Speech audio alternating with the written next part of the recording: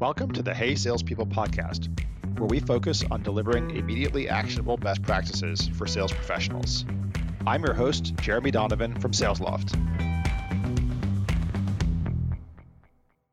Today, it's my pleasure to be joined by our guest, Alyssa Merwin, who is the Vice President for the LinkedIn Sales Navigator business in North America. Welcome, Alyssa. Thanks, Jeremy. It's great to be here. Thanks for having me. Oh, it's truly an honor. So I always like to try to get to that immediately actionable value by asking our guests what's their favorite sales or leadership book or other type of resource.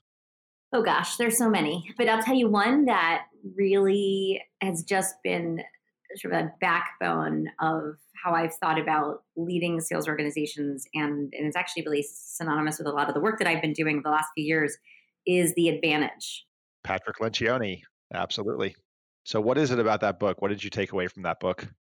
Well, he talks so much about how to build teams and build trust and how to think about, especially when you're in a leadership role, how to think about who your team is. And I think so many of the things that he outlines are practices and tactics that as leaders we can adopt within our teams to create psychological safety in our teams, to get us rallied around and focused on the right behaviors and build commitment and shared vision. And those are just such critical components of building a high-performing team. And so they're all things that I've incorporated into how I lead teams over the last few years.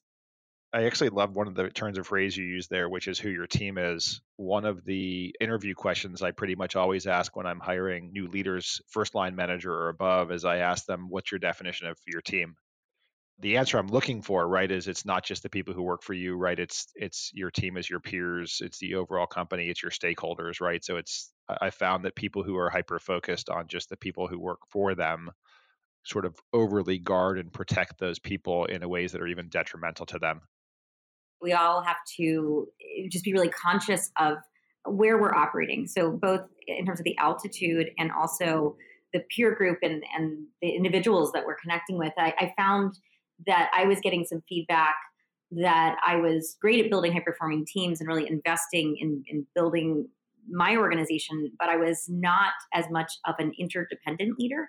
And so I was getting feedback that I needed to be thinking across, working with my counterparts in other parts of the world or other parts of the business to do a better job of making sure that we were collaborating and finding opportunities to work together and share ideas and best practices. And that was a really important moment in the way that I started to think about who my team is, and that, leading the individuals that report to you versus working with your peers and those that are above you. And so that part really resonated with me when I read it in the book. I always like to push when I hear the what and the why. What was the how? What did you change in the way that you did that actually allowed you to be successful in making that change? Let me start with, it's a journey. So, we have ingrained behaviors and ways of working together, norms that, we get used to. And so it hasn't been an overnight switch, but I have tried to be much more cognizant of both bringing my peers along and reaching out to get their input on things that I'm doing, just trying to be more conscious of doing that up front and starting from a place of interdependence as opposed to starting from a place of independence. Yeah. Oh my goodness. You just took me back to one of my greatest lessons. I was having an incredible struggle with a peer of mine. He was actually my boss. And then I got promoted to be his peer. And he was hands down one of the best managers I ever had. I don't really want to call him a manager, leader, developer. And then once he was my peer, I was having this incredible friction. So I asked our mutual boss for advice on what to do. And he gave me that exact advice. He said, like, Jeremy, your problem is that you're trying to bring the solution to other people and not putting them on the bus early enough, especially with that peer of mine. Once he was a co-creator, then obviously things began to work out much better. So I think that's a huge lesson. That's an area that I probably get a lot of feedback on because I like to move quickly. And so it's less about wanting to do it all myself, but you feel like you know where you need to go and you want to just go execute. You can really overlook those really critical steps of bringing people along. And so I spend a lot of time with my team on this, the difference between being directive. You might, again, be very clear about what needs to happen and how to do it, but being directive versus co-creating with your team gets you such wildly different outcomes. And so I'm trying to do more of that myself, of let's co-create and all be part of the process. And it might take us a little bit longer, but we're likely going to be a lot more successful in the long run than if I or we just come in with this is what we need to go do and let's go get it done. Again, work in progress, but I think such an important leadership lesson. I think another lesson in there is that co-creation does not mean creation by consensus. Co-creation means that you as a leader and a decision maker apply a consultative leadership style, seeking input from others, but ultimately making the decisions. Absolutely. We've got to be the person that moves things along. And sometimes we're going to have a perspective and create space for everyone's input, but ultimately you're likely still going to need to be the one to make the decision and move forward. I've one more question for you that I love to ask our guests. What is the first thing you ever remember selling? Oh gosh, you're taking me way back. I grew up in a really small beach town called St. Augustine in Northeast Florida on the Atlantic coast. And every year there was a craft fair downtown. And when I was, gosh, I don't know, maybe 9 or 10, a girlfriend and I decided to sell greeting cards that we created using our fingerprints. And then we turned those little fingerprints into animals and all sorts of fun little cards. And we called them pinky prints. You had branded them. Wow, that's clever at 9 years old. We had branding, we had great packaging. It was really a really fun experience. And we did that a couple of times. And it was probably, I guess it was my real, first exposure to being a salesperson, the challenges and the rewards that come with it. That's amazing. I love the fingerprint greeting cards. That's pinky prints. I got to remember that one. Well, excellent. So what I would love to transition into is understanding your perspective on how the sales landscape is changing and what people need to do to react to that. And I find one of the best ways to do that is to walk through your own career progression. And in each one of those steps, what did you notice and how did things change? Perhaps it's things that stopped working or things that started working and that you learned along the way. So, you started out, looks like in the early 2000s as a fresh young sales associate after graduating with a degree in political science. What was that transition like? Probably like a lot of us who are in sales today, I stumbled into it not really knowing what I was getting myself into, but turned out to be the best thing that ever happened. And I started out, I thought I was going to a consulting firm, which I was, because CB does best practices research and some consulting-ish services. And the entry level job was a BDR role, a sales dev role. And so I found myself in that as my very first job out of college. Growing up, I didn't think I was a very competitive person because I played tennis rather competitively for most of my childhood and then through high school. And I loved the sport and I loved the game, but I did not actually like playing singles. I liked playing doubles. I hated playing singles because I was actually quite a good player, but I kept getting into my own head. And so I'd be, up, 5-0 in the second set, about to win the match, and then just get in my head and throw the whole thing, not on purpose, of course, but I would just psych myself out. And I realized, I think I don't like the zero sum outcome that one person wins and one person loses. And I guess maybe subconsciously, I would have rather been the loser than beating someone. And so I actually don't think I would have thought sales would have been good for me. But what I realized in that first role is that sales is not a zero sum game at all. In fact, we can all be successful and we can help each other and we can all benefit. And I absolutely loved that and found that it was one of the things that made me fall in love with sales. I think it's so much the dedication as an individual sport athlete, that you have. And I think, sales, yes, enterprise sales is a team selling motion, but so much of what you do as a salesperson, especially as you're coming up as a salesperson, is very individual, right? There's that challenger sellers and lone wolves and so on. But so much work in sales really does come down to you winning the deal, right? It even has that language in it. And I would say so much of success in sales comes down to individual dedication, accountability to the inputs that matter. And so if you're not disciplined enough to put in the extra work to make the extra call or whatever that extra step is, I think that's what really ends up setting people apart, more so, in my opinion, than your sales skills. It's really the behaviors on the front end that I think dictate the outcomes. And so I can see where that corollary between folks that are in the sports that are more individual, you only have yourself to rely on. That makes a ton of sense. Yeah. We won't go through, your incredible progression at corporate executive board from SDR to senior director of sales and account management, but I'd love to hear along that 9-year journey, how did you see sales evolving? How did you see sales changing? When I started right out of college, CEB was, I'd say a really well oiled machine. And we had a really strong and clear sales process. And as a BDR, probably like a lot of BDRs around the world, we were smiling and dialing. And so it was all about cold calling. And we were selling a product that, we had to create a need for in a lot of cases. And, prospects weren't necessarily aware of the solution that we were offering. And so it took just an inordinate amount of cold calls to try to get a foot in the door. I don't know that we had a dial minimum per day, but we're certainly making probably 100 dials a day and needing to schedule at least 30 live meetings a month for the account executives. So let's call that the face-to-face era, when we were cold calling and the currency of a sales executive and a lot of the value was associated with how big your Rolodex was. People today probably don't even know what a Rolodex is, but is how many people do you have contact with and access to? And so, that was a really important and big moment for sales.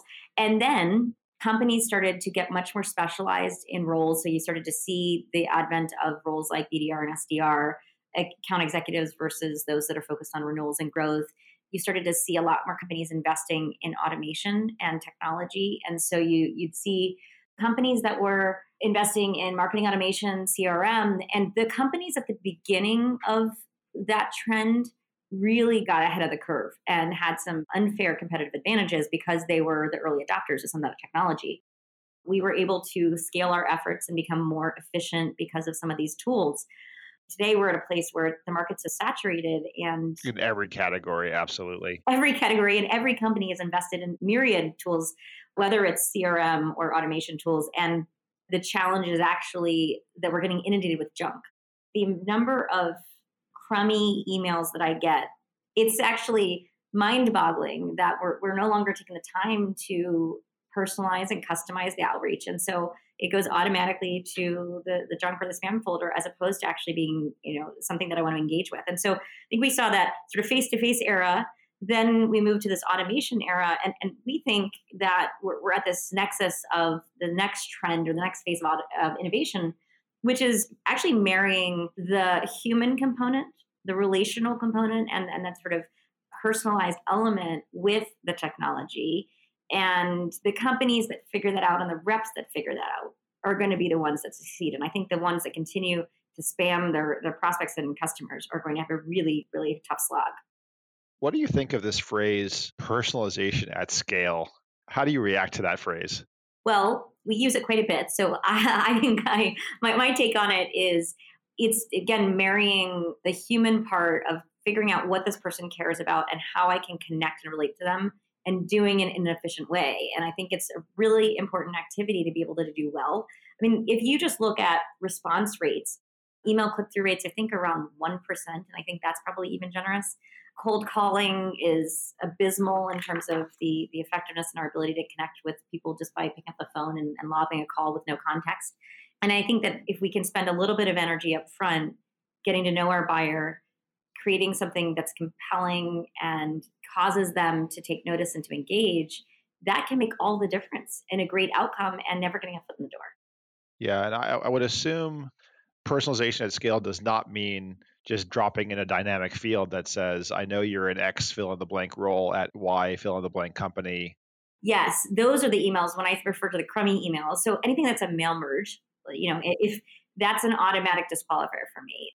Those are the emails I get more often than not, which is, Dear Alyssa, and then it's some blurb about something that has nothing to do with me and nothing that shows that you've done any research about who I am and what I care about.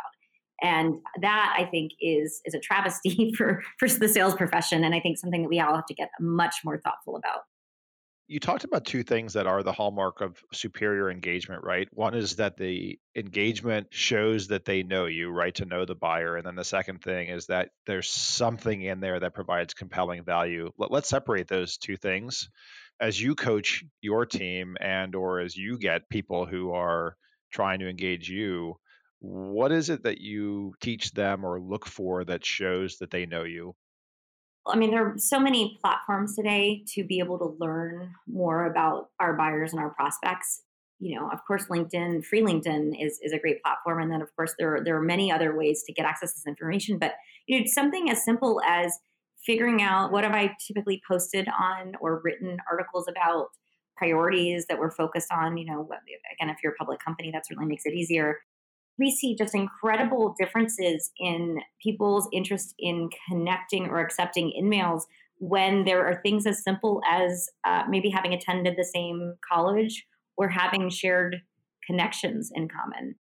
One of the things I really advise my team to do, and we spend a lot of energy on, and this is something we help our customers with, is making sure that we are leveraging the best path into someone. So if you and I have a shared connection with a prospect, or let's say that you're connected to them and I'm trying to break into that account, it's going to be a much better and faster path. And by the way, with better outcomes and higher ASPs and deal cycle times are shorter, and all those things, if I ask you to make an introduction to that person than if I just try to reach out to them directly as a cold outreach. Yeah.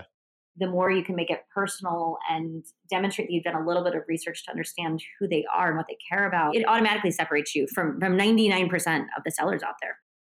Yeah, I'm with you in both those respects. I mean, we're approaching over a billion customer interactions. You guys probably are approaching a trillion customer interactions. I don't even know countless how many there are in there. But even for us, like with a billion interactions, we've seen where someone sends an email that uses the word referred and obviously has a real genuine referral. It's a 538% higher response rate. So it just proves that what's always been true in sales, actually, this is one thing that hasn't changed, which is that the referral is the most powerful way in.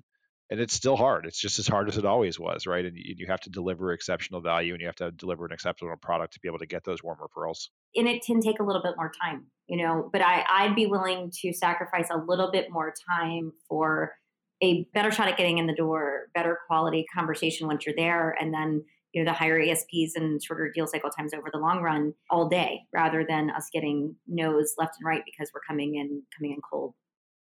Somebody once sent me, sales engagement email.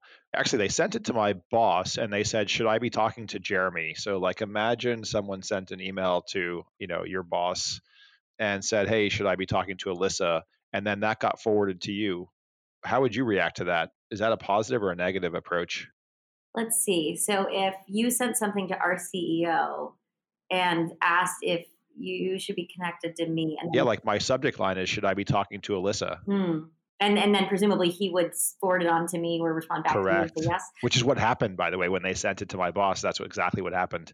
I think it depends on how the recipient feels about it. I would, I think if my boss thought that I should be engaging, it certainly makes me pay a lot more attention than if you were to come to me directly. So I think it's an interesting approach. I mean, I think like anything, especially when you're getting someone's boss involved, it can always be a little bit of, murky territory. And it really depends on the sensitivity of the person on the other side. I thought it was novel and unique, and I would have engaged except for one thing, which is they sent the same email to about 6 other colleagues in my company, and they all 6 sent it to me.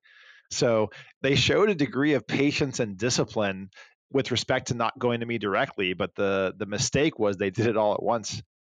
The other way to think about it that I am often, this is how deals get done with us sometimes, is folks will go to my direct reports because I put so much trust in them to evaluate different tools and solutions that we might want to invest in. And so if my leadership team is excited about something and then a seller comes to me to engage, but they validated it with my team, that's actually also a really, in fact, might be a better path in than going to my boss and then straight to me.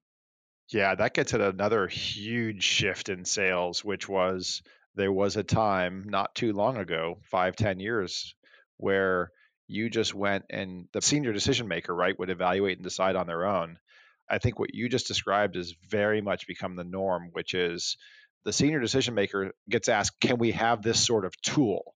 And the senior decision maker says, "Yes, sure, I'll budget for that tool.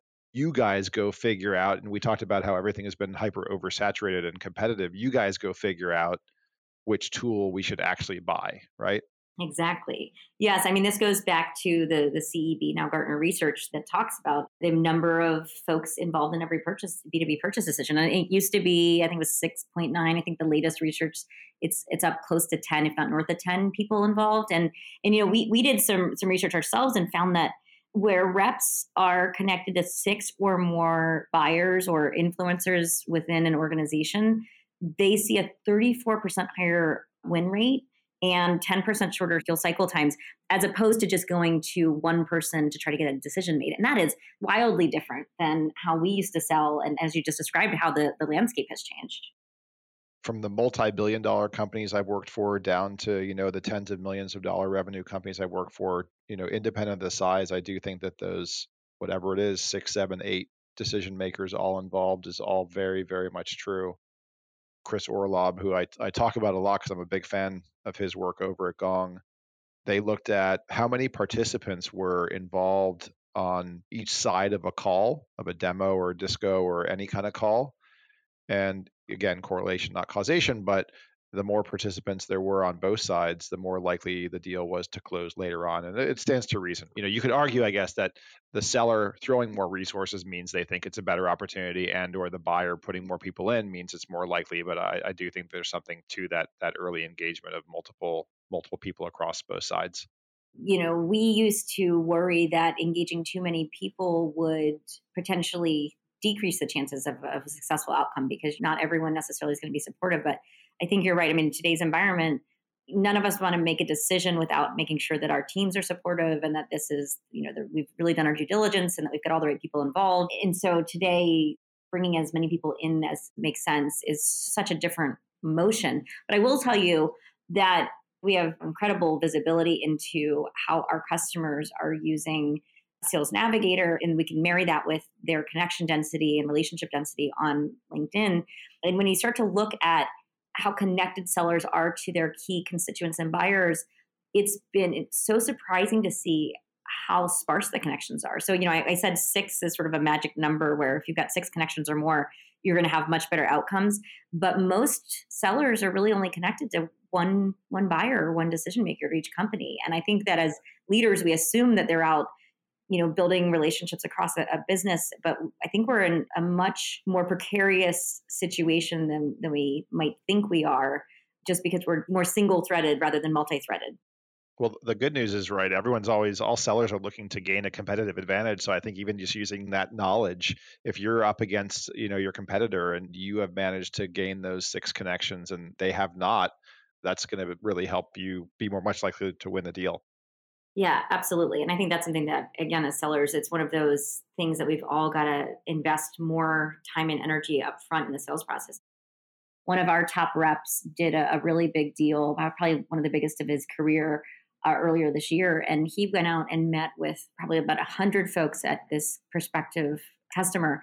And that's an incredible amount of time and energy to spend, but that was what was required to get a global, gigantic deal done. That's just a reality of the world that we're in today. Oh, you just made me think of another thing, which is there's a huge buzz right now, positive buzz around. I think it's a new LinkedIn feature where you can send a voice message via the platform. I got my first one the other day. Have you guys started to look at any data on the effectiveness of that so far? Yeah, I haven't experienced that yet myself. So maybe you're part of the beta group there. I guess so. Yeah, I got my first one the other day, and I listened to it. I intended to reply to the person simply out of the novelty of it so far. I don't know that person was particularly relevant to me, but I found it kind of novel and engaging. And I do find it's an incredible way to meet people and develop relationships and so on. So we talked about showing that you know people in the email, but the other piece you talked about was to prove some sort of compelling value when you engage people. What do you coach people to, or what do you look for to not only shows them that they took the time to get to know you, but also is offering you something of value that would make it worth your time to meet with them? Yeah, well, I mean, it depends what kind of data you as a seller have access to or the kind of perspective. But, in whatever area it is that you're a seller, you likely are hopefully an expert in your field. And you've likely met with many other practitioners and buyers and key executives that give you a sense of the landscape. And so when we talk about adding value, sometimes it can be specific to the customer. So, as an example, we might be able to see trends, some of the changes happening at your own organization that we can tell by demographic information on LinkedIn, as an example, and how that might be a compelling reason for us to connect. It might be that in your conversations with many of their peers, you're hearing some key themes and trends that you can surface and bring to their attention that they may not be aware of. So there are different ways to get at what that particular value is that you can weave into an outreach. What we're talking about is you want to bring something, a piece of information or a piece of data or an insight that elicits a response from your buyer that says, gosh, that's interesting. I'd like to learn more. And, and that's something that, again, it can take a little bit more energy on the front end to figure out what is that compelling piece of information, but the outcomes are going to be meaningfully different than if it's just a standard outreach. Do you train your sellers to be able to synthesize that data and provide value, or do you hook them up with other resources inside of LinkedIn who can provide that expert insight? We do. I mean, so we're fortunate, we sell a sales solution to sales leaders, the center of the bullseye there. So we use our own solution maniacally, as you might imagine. We are absolutely, looking for those warm introductions. We're doing a ton of due diligence on the front end to find out who our buyers are and what they care about, what they're following, what the themes and trends are in the industries that they're involved with. And then we also have built some incredible internal tools that give our reps a just great insight into what our customers may care about. And so that's not particularly helpful for a lot of other companies because we've built our proprietary tools there, but there's a lot, and it's really important that we live what we sell. We don't want to be cold outreaching when we're preaching to the entire community of sales professionals that they need to be thinking about modern selling differently. Yeah, and I mean, we're very much cut from the same cloth that our SalesLoft brand is all about personalization, Right. and we definitely have to practice what we preach as well. You talked about these different eras of the way that sales is changing, that first face-to-face era, and then the automation era, and now the personalization era that we're in right now. Maybe it's a hard question to attack, but what's the fourth wave? It is a hard question, and I don't know the answer, but I'm going to take a stab at this. And I don't know exactly what the innovation will be, but I think there's an interesting potential future. Today, we talk about the sort of bad experiences that we have as buyers, and I wonder if there will be a day when there will be just much more, I won't say public shaming, but where sales reps start to build their own persona and profile and reputation, either positive or negative, based on the buying and selling experience. And so, I don't know if you think about it as like a Yelp for sales reps, but is there a world where that is more incumbent on the individual to create a great experience, and that's becomes what buyers expect and how they decide who they're going to engage with? I just think that could be an interesting future state. You see that in the medical profession, right? That now you can find doctor ratings. Mm-hmm. There was a business at one point that started up to try to do ratings of salespeople, but their approach, was just to cherry pick the good ratings. That's not going to fly, right? Because it's too disingenuous. But I could definitely see a world where people could rate their experiences with people. And in some ways, right, even LinkedIn with endorsements and recommendations and referrals. I mean, I've seen that in my own career that, as I've progressed and put people into LinkedIn and tried to serve them, and that has helped my own career progression. So there's a bit of that in there. Yeah, we'll see. That's just my, if I had a crystal ball, I think there could be a world where that. Well, you answered that better than me. Someone asked me that. They said, what's sales going to be like in 50 years? And I just said, I'm going to be dead in 50 years. That's your problem. So, well, Alyssa, it was such a pleasure speaking with you. Thank you so much. If people do want to get in touch with you, I'm going to guess what the best way for them to find you is. Yes, your guess is totally right. LinkedIn would probably be the best and most efficient path. Awesome. Well, that's the one for me too. So again, for listeners, you've been listening to the Hey Salespeople podcast. We got to learn from an incredible leader today, Alyssa Merwin, who is Vice President of the LinkedIn Sales Navigator product at LinkedIn. And hope you enjoy the podcast and look forward to talking to you on another episode. Once again, I'm your host, Jeremy Donovan from SalesLoft. Laura Hall is our executive producer. Our artwork is by Greg Klingshirn. This episode was edited by Peter Lopento. Subscribe to us on your favorite app to learn more immediately actionable best practices from our awesome guests. Thank you for listening to the Hey Salespeople podcast.